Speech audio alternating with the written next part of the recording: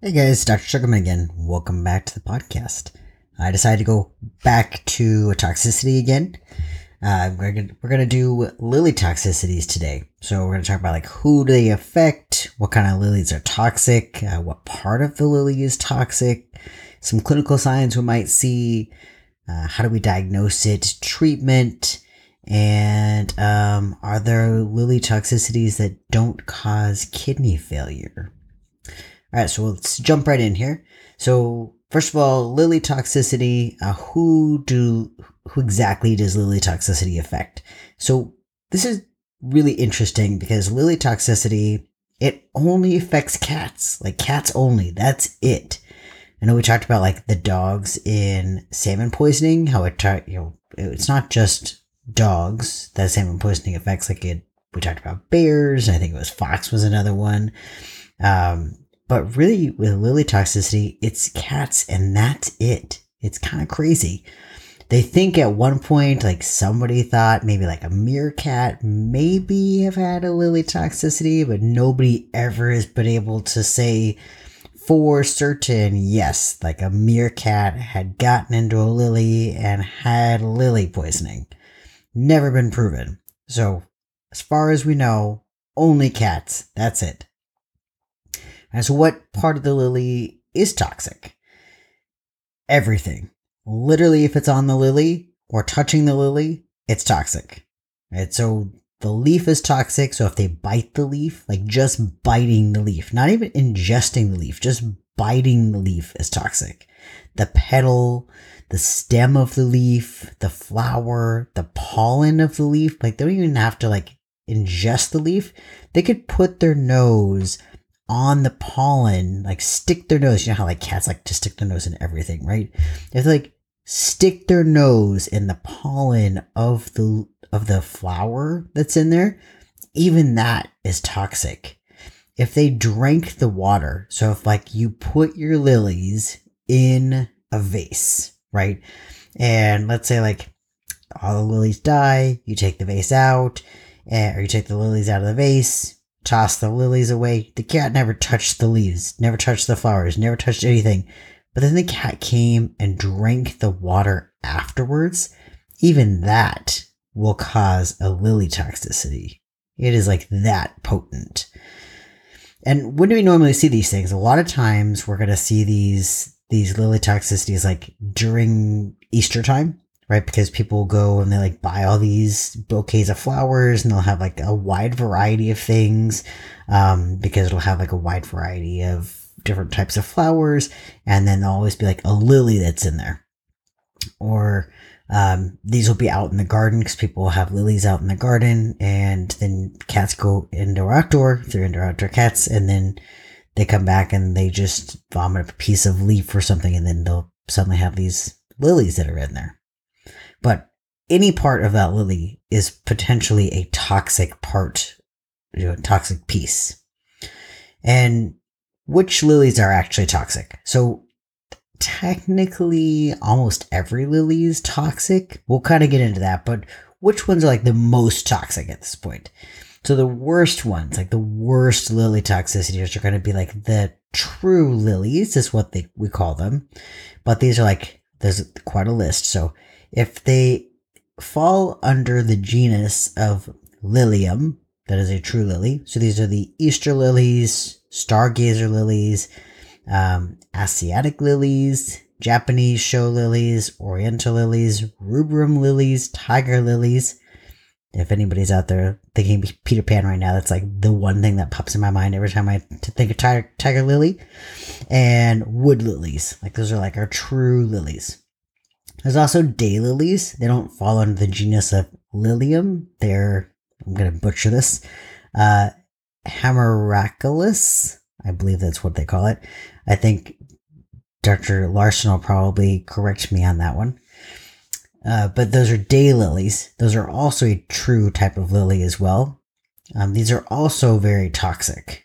Now, what part, like, what is the toxin, right? It's like, if we're talking about like they're toxic, every part of it is toxic. So what is the toxin that is causing this?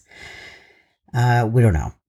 Nobody knows. So all we know is that what we think happens is that the cats eat this lily, whatever part of the lily, and that their own body creates a metabolite. So, meaning that they eat it and that their body creates a waste product, basically. Like it just creates this bad waste product that then goes to the kidney and causes kidney failure. So it's not necessarily that the plant has it in the plant that causes it, because if that was the case, you would assume that every animal that ate it would go into kidney failure or would have some sort of problem, right? If a dog ate it, they should also go into kidney failure. If the rabbit ate it, they should also go into kidney failure. But rabbits eat these things all the time. They don't go into kidney failure. So why is it that specifically cats go into kidney failure? Well, there are different things about cats and dogs and rabbits and squirrels and stuff that, that we don't think about. They do actually have different enzymes or different products or proteins, basically, that do different things. So there's a reason why, like, cats could potentially eat grapes and dogs can't. They have different enzymes that break down different things. So with cats, like, for some reason they can't eat lilies, and we think that's because they have a different enzyme or something that makes a different product that might make it so that lilies are more toxic to them than anybody else. The other problem is that not all lilies are quite created equal for all cats. So, like, maybe with my cats, like, let's say if I gave a lily to, I have 3 cats, so, like, let's say I gave a lily to Genesis, one of my cats, and I gave a lily to Beta, another one of my cats, and I gave them the exact same amount. You might have Genesis go into full kidney failure, and you might have Beta who doesn't go into kidney failure if I treated them the exact same way. Because maybe one of them made more of those toxins and one of them didn't.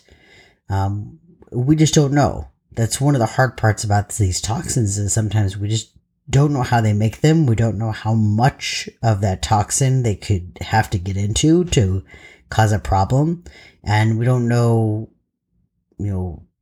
how their body is going to react to these things. So this is one of those toxins that is weird like that. We know that it's going to cause a problem. We just don't know how much it's going to cause a problem. We don't know what cats are going to be affected, like how affected they're going to be. We just know that it will affect them, and every part of that plant is going to affect them. So what happens? Like I said, we think that what happens is they create this metabolite, and it goes into the bloodstream, and what the kidney does is it filters the bloodstream. So those toxins, we think, attach to the kidney, and it basically makes the cat go into kidney failure.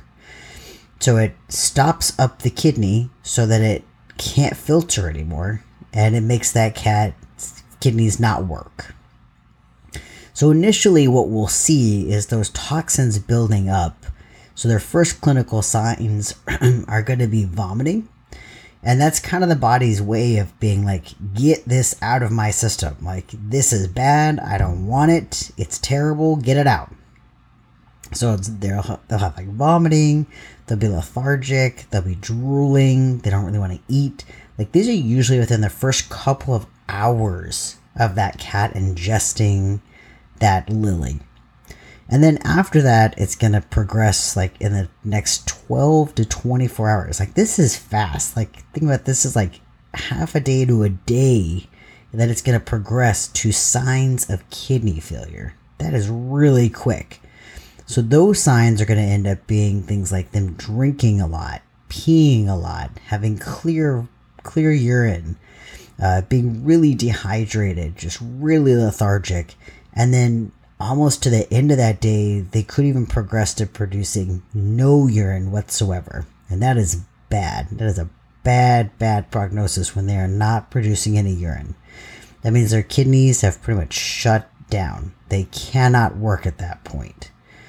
And then by 36 to 72 hours, so within 3 days, if that cat hasn't been treated, that means that cat is probably going to die. It probably will have died at that point. That is so fast for like ingesting, even just like putting their nose in a piece of pollen, like to go into kidney failure and die within 3 days. It's pretty crazy. So how do we diagnose this? There's no special tests for diagnosis for these things. On all of these TV shows, we think about how you have the doctors who go and they're like, I'm going to run this special toxin test and it's going to tell us every toxin that you've ever been exposed to. That's not really real life. What usually happens is there's no blood test that we can do for it to say like this is the toxin that you are for sure exposed to. A lot of times it's that somebody saw the cat ingest it. They saw the cat vomit it up. They saw like a piece of leaf or something in the vomit. Or maybe they saw that the cat's nose is yellow or orange and they realized that cat got into some of that pollen. It's usually the owners that had seen these things. Or sometimes it's like an indoor-outdoor cat and they saw that the cat was just like really lethargic, vomiting, looks terrible. They bring it in and we do blood work on them and we see that the cat has really elevated kidney values. So when those kidney values are elevated, that's called azotemia. And the two kidney values that are elevated, those are called the BUN and the creatinine. There's also a third thing that we're looking for. It's called the urine specific gravity. That's telling us how clear the urine is. So the more that it looks like water, that's the lower the specific gravity is, or meaning the clearer it is. So the more that it looks like water, the worse that it is. Because that means that the kidneys are not able to concentrate. If that cat is really, really dehydrated, then their urine should be really dark yellow. Like think about after you've been in the desert for a long period of time, or you haven't been drinking, you've been out working in the sun all day, or you've been drinking a lot of alcohol and have not been drinking any water. Like think about how yellow your urine is after that. It is dark yellow, right? Now, that cat is really dehydrated. It cannot keep up on its hydration. So its urine should be really dark yellow. But instead, that cat's urine is more like clear. It's more like water, which it shouldn't be. And that's not good. And again, like that pretty much tells us that that cat is in kidney failure. So we're looking at those three big parameters. Is it azotemic, meaning it's a BUN and its creatinine are elevated? And also, does it have a low specific gravity, urine specific gravity? All three of those things tell us that that cat is in kidney failure. And that's when we start asking questions like, is your cat indoor-outdoor? Because if it's indoor-outdoor, all bets are off. That cat could have gotten into anything. Then we start worrying about all kinds of toxins. This could be ethylene glycol, or it could be lily toxicity, or it could be lots of different things. So it could be really anything. There's no test that's going to be able to tell us which one of those toxins it is. We just know it's one of those toxins that's going to affect the kidneys. And when it's those toxins that affect kidneys, that's called a nephrotoxicity. Nephro means kidneys, and toxicity obviously is toxin. So we just know it's a nephrotoxicity of some sort. And then otherwise, we start asking the people, do you have lilies in your house? Do you have any bouquets of flowers in your house? Some people don't even know that they have lilies in their house. Then there's a lot of really interesting hybrids of lilies. So they don't know that it's a lily. They just know that it's a plant of some sort because it doesn't look like a lily, but there's lots of crazy things that people are doing with flowers, and they can make hybrids of lilies. So it may not seem like it's a lily, but it actually is a hybrid of a lily and still causes that toxicity in cats. So, if we see that it's there, we start asking about plants. That's kind of the only way that we're able to diagnose is just knowing that there's a plant in the house and that cat has azotemia. And then what do we do to treat these cats? Ideally, if somebody calls in, let's say we have a client call in and, maybe Mariah picks up the phone and they say, hey, we have this cat that we saw that there's a bunch of pollen on the face. What do we do? Immediately she should tell them to wash the face because we want to get as much of that toxin off as possible. Like, don't even rush them down first. Immediately wash off their face. Like, get warm water and a washcloth, wash their face off quickly, and then rush them down quickly. Because as much, like, if that pollen is on there, they're absorbing all of that pollen. So we want to try to get it off as much as possible. If it's on their face, if it's on their paws, we want to get it all off as much as possible. Even better, if they can put the cat in the car and have somebody like washing the cat while somebody else is driving the cat down here, even better. But we want to try to get as much of that pollen off as possible while the cat is coming down here or before the cat comes down, so we can try to get as much of that toxin off of the cat as possible. If they call and they say, I saw my cat vomit up a piece of this leaf, have them bring them down immediately. When they get here, ideally, we want to induce emesis, so we want to make the cat vomit. If anybody has ever tried to help us make the cat vomit, it is so hard to do. So with dogs, we have these two great products that we can give them. One is called apomorphine, and the other one is called Clever Drops, and they're great. 99% of the time, we can make a dog vomit. Cats, on the other hand, man, they have a mind of their own. So we can't use those same medications with them. They don't work. Instead, we usually use dexdomitor to try to get them to vomit. And usually what happens is if we give them Kitty Magic, which is our medication that we give to help sedate a cat, it usually has dexdomitor and ketamine and bupropion. Those are three medications that we use to help sedation. Dexdomitor is a medication to help sedate. Ketamine usually helps sedate, but it also makes it to where they can't really move. And then bupropion is a pain medication. We give all three of those together to help sedate them. If we give that because we're trying to actually sedate them, a good majority of the time they will end up vomiting because we don't want them to vomit. But if you try to make a cat vomit because you want it to vomit, it just will not vomit. So we try to give them dexdomitor to get them to vomit, but in 99% of the cases, they will not vomit for us. So ideally, we want them to vomit, but that isn't always the case. And then after that, if we can't make them vomit, the next step is we're potentially going to give them charcoal. That's also kind of debatable. It depends on how amenable the cat is. Ideally, if it's a really nice cat, we are giving them charcoal. So what charcoal does is it's this black, like literally when you think about charcoal that you put on your grill, that is essentially what it is in a liquid. So what it does is it binds, not even necessarily binds, like it helps push through and make it to where the intestines cannot absorb the rest of that toxin. So it's kind of like covering it up and like hiding it so that your intestines don't notice that it's there, so that you can't absorb it. So it not even doesn't necessarily bind it, because really like toxins either are going to like fat or they're going to like water. And charcoal is neither of those. It's just like black, gooey ickiness. So really it's just kind of like hiding it. And then I do usually tell people when we give charcoal, like their cat or dog, whoever we're giving it to, is going to poop out black for a couple of days after we give the charcoal. I always try to warn them of that. They get a little bit freaked out after they start like pooping black for a couple of days.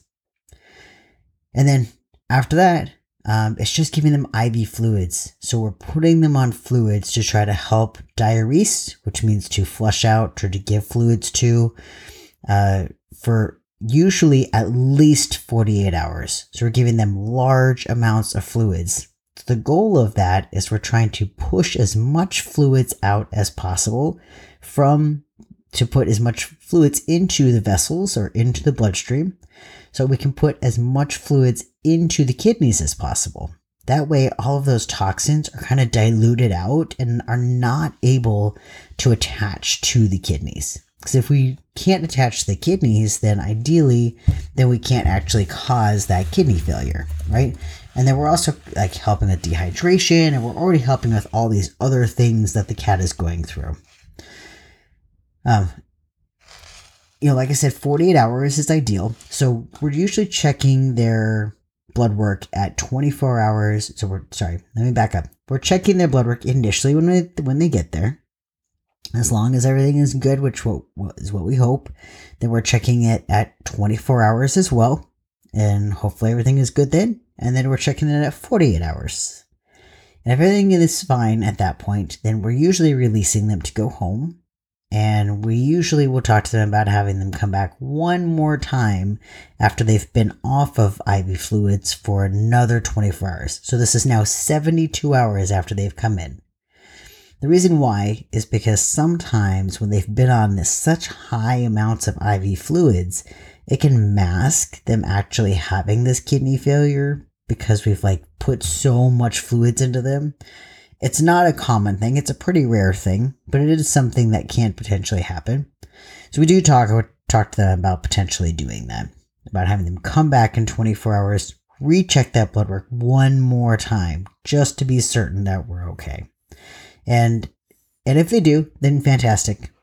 They would kind of be less worried about them having kidney problems. So if they've been fine at that 72-hour mark, you're good after that. They don't have to come back after that. Now, that isn't always the case. Sometimes maybe that person didn't come in after they saw that cat vomit, or maybe they didn't come in after they saw the cat got into the pollen, or maybe they just had no idea and they didn't know that the cat got into anything. They didn't even know that the cat had vomited, or they didn't know the cat was sick. We just don't know. So it really depends on what happens, but this could get really bad. If this hasn't been treated for 18 hours, then by 18 hours, if you were to check the blood work at that point, the cat most likely will have azotemia by then, and it will most likely be irreversible. Now, at that point, could the cat potentially survive? Possibly. If we could get their kidney values down to it being something somewhat normal, or at least normal, what the cat's new normal will be, cats can survive with having kidney failure. It just depends on how bad it is. Sometimes they can be on just simply a kidney-friendly diet. Sometimes they have to get fluids under the skin or sub-Q fluids to try to help them maintain for the rest of their life.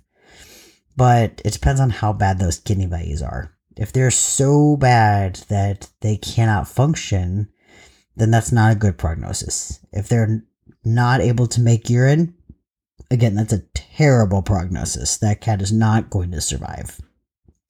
But again, this is really variable for every cat. We just don't know. Another treatment option that people do have is they can do really aggressive treatment. It's something called hemodialysis. I'm sure you've seen places like this for people. It's the dialysis centers for people who have kidney disease. You have people who go in there, they get hooked up to a machine, and that machine filters out their blood. So it basically acts like a kidney outside of their body. So it filters out all of their blood, all of that waste product that they would normally have, and it's essentially just giving them not giving them new blood, but just giving them back waste-free blood. So that is an option, not an option at our hospital, and there's not even really an option, I think, at any of the specialty hospitals that are near us, but I believe it is an option over at the college. So if somebody's really gung-ho about doing that, that is an option. They do say, though, that you want to do it right after the cat had gotten into the lily. It's better knowing that they had just gotten into it and putting them on dialysis at that point, and not when they've gone into renal failure or kidney failure, because you just have a better outcome. But I mean, that's a really long drive for just knowing the cat got into the lily and is not in kidney failure. So, but still a potential. Sometimes people will do dialysis in bigger cities. And then, like I said, for just prognosis wise, if you have a cat who that 48 hours did really well on IV fluids, no changes in their blood work. We repeated their blood work at 72 hours. Everything looks fantastic. They got a great prognosis. They're most likely not going to go into kidney failure. Most likely didn't affect their kidneys. Everything should be fine. Versus that cat who maybe started to have some signs of kidney failure, but maybe we got it to just a level that is manageable for that cat. They're going to have damage to that kidney. It's something we can manage, but it's still going to be some damage to that kidney. And then you have those cats, like I said, that their kidney values are so high we cannot bring them down. Or we've put them on IV fluids and they still cannot produce any urine. That is a terrible prognosis. Those cats, unfortunately, have to be put to sleep. It's for the best thing for them. Because if we keep putting fluids into that cat and that cat is not producing any urine, those fluids have to go somewhere.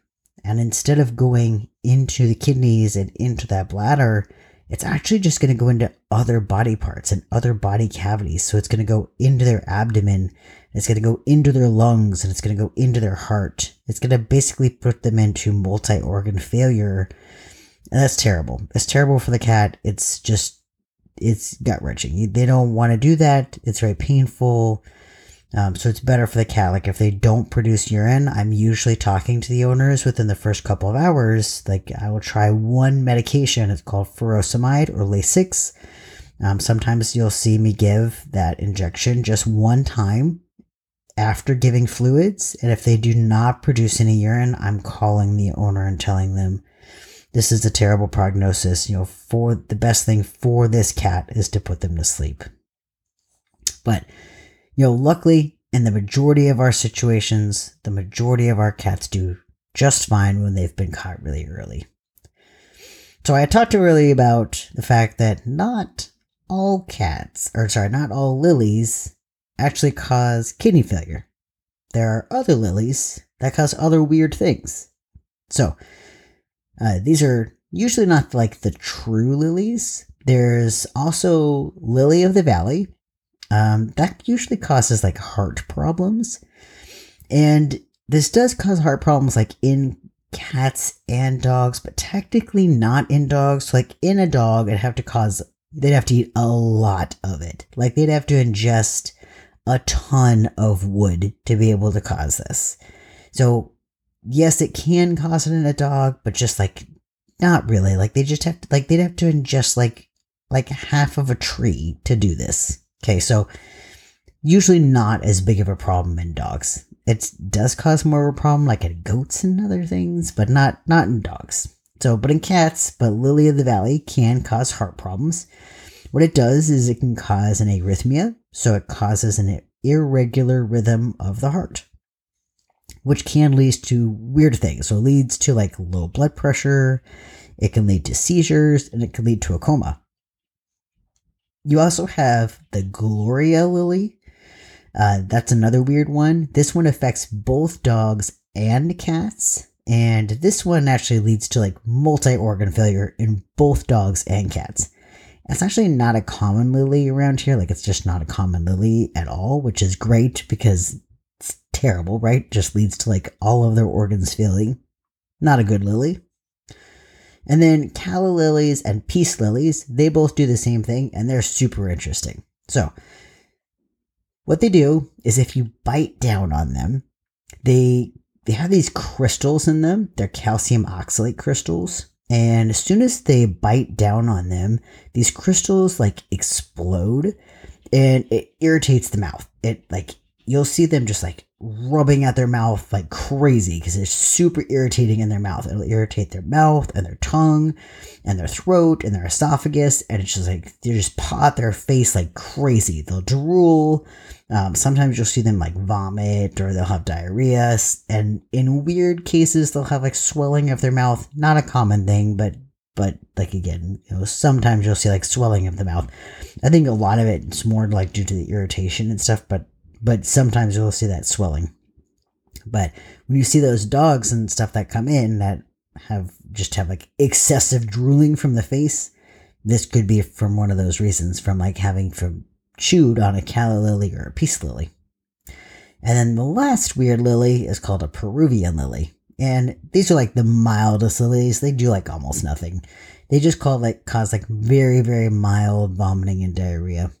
So they're really low on our list of problematic lilies. And you know what the worst part about this?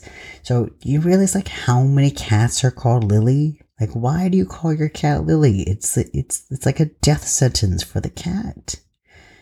Anyways, so I'm gonna be gone on a conference this next coming week, but when I come back, I'm going to attempt to do my first interview. So I'm going to try to interview one of the staff members. I'm going to try to end up doing the financial interview for next week. We'll see how it goes. We'll see if I can get everything set up. If not, I'll do one of the other topics, but trust me, I got lots of them. But like I said, if anybody has any suggestions, email me. I'm happy to do any recommendations you guys have. Obviously, I've done a couple of them so far. I was going to share my story with you here. So I was going to share my story about how I got my rooster. So we had a couple of our chickens that were attacked by our Cooper's hawks. So we have Cooper hawks that we love having on this property. They come in every year. They have little nests that they build all over our property. We always have little Cooper hawk chicks that come in. Half the time they come over pretty close to our house. We got to watch them learn how to fly and learn how to hunt and stuff. But then we got chickens, and then they started attacking our chickens. So at first it was just the small chickens, and it wasn't a huge deal. I was like, circle of life, I get it, But then they attacked my big chicken, who she was the best egg-laying chicken that we had. She'd produce like sometimes 2 eggs a day, but always produced an egg. She was great. So this Cooper hawk, I was standing right next to this chicken, and this Cooper hawk came down and attacked her and killed her instantly. And she was 3 times the size of this Cooper hawk. I was like, holy shit, this is not good. Like, apparently we can't have these chickens be free-range chickens anymore. So instead, my wife had decided that she felt like we needed a rooster. And this whole time we've had chickens, I was like, no, we are not getting a rooster. I do not want a rooster. And my wife was like, no, we need to get a rooster now so that they can still free range and we can feel like they are safe. So she went on this website that gives away roosters. And she had asked me to go pick up this rooster. She said, it's a baby, so you need to drive down to Lacey. Here's the address, because she had to work. She said, here's the address. Pick him up at this time.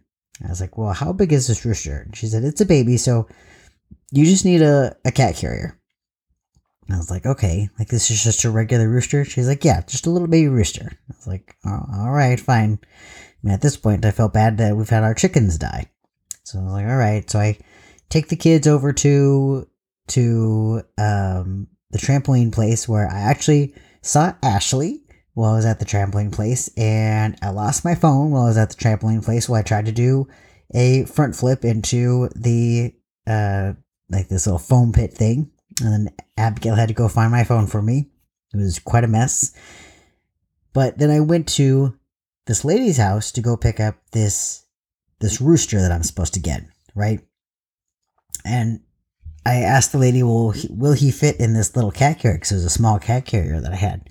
And she was like, oh yeah, he'll definitely fit. I was like, okay. And so do you want me to go with you to help you get him from her backyard? And she's like, oh no, I'll get him. He's fine. He's very small. And I was like, how big is this rooster? Like, how does she know he's a rooster? They gotta be a little bit bigger to know he's a rooster.